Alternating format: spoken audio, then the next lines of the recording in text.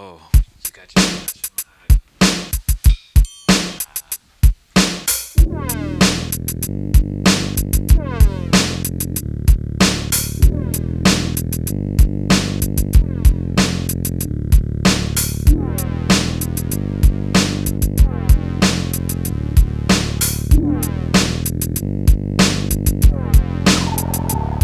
It's the age of kalissa. She's taken me to the breathing caves where she'll lay me down and restore what she once gave. Though the crown may have been found at the bottom of an ocean deep, underneath the mud where they keep the tombs of the pharaohs and the ancient warriors made of stone, where they're gonna take your sorry ass to the cleaners, make you know what it's about when the time revelation is redoubted.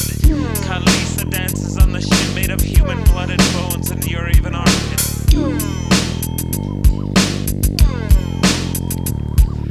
Back from the demonic minds of the nuclear atomic time clock that I'm always punching, getting paid at lunch, and go and see Spock, he's my shrink. I pay him to convince me that I'm not the missing link. Clink, clink is the sound of my sprockets in gears. I also may be a robot, I fear, near the brink of making a stink. Clicking and tripping when my flip is switched, I rip and drip, spill my drink.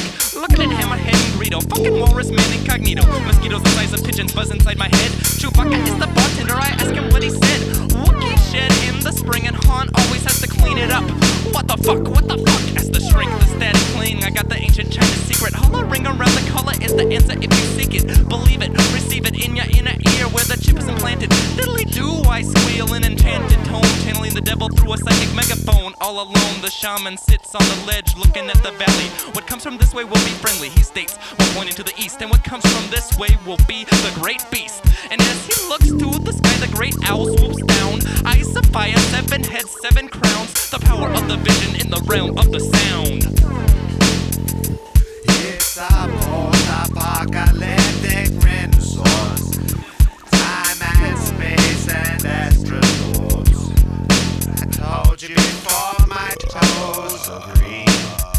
Subdimensional alien. Glowing green Vulcan, the Vulcan mind meld. Slow tea and I watch. Mary tell her more till our brains swell.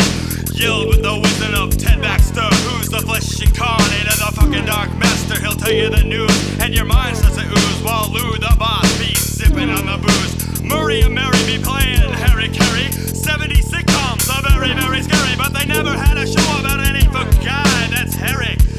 Unless you count the Grizzly Adams, that hippie-ass Bernie bitch who be living in the log cabin.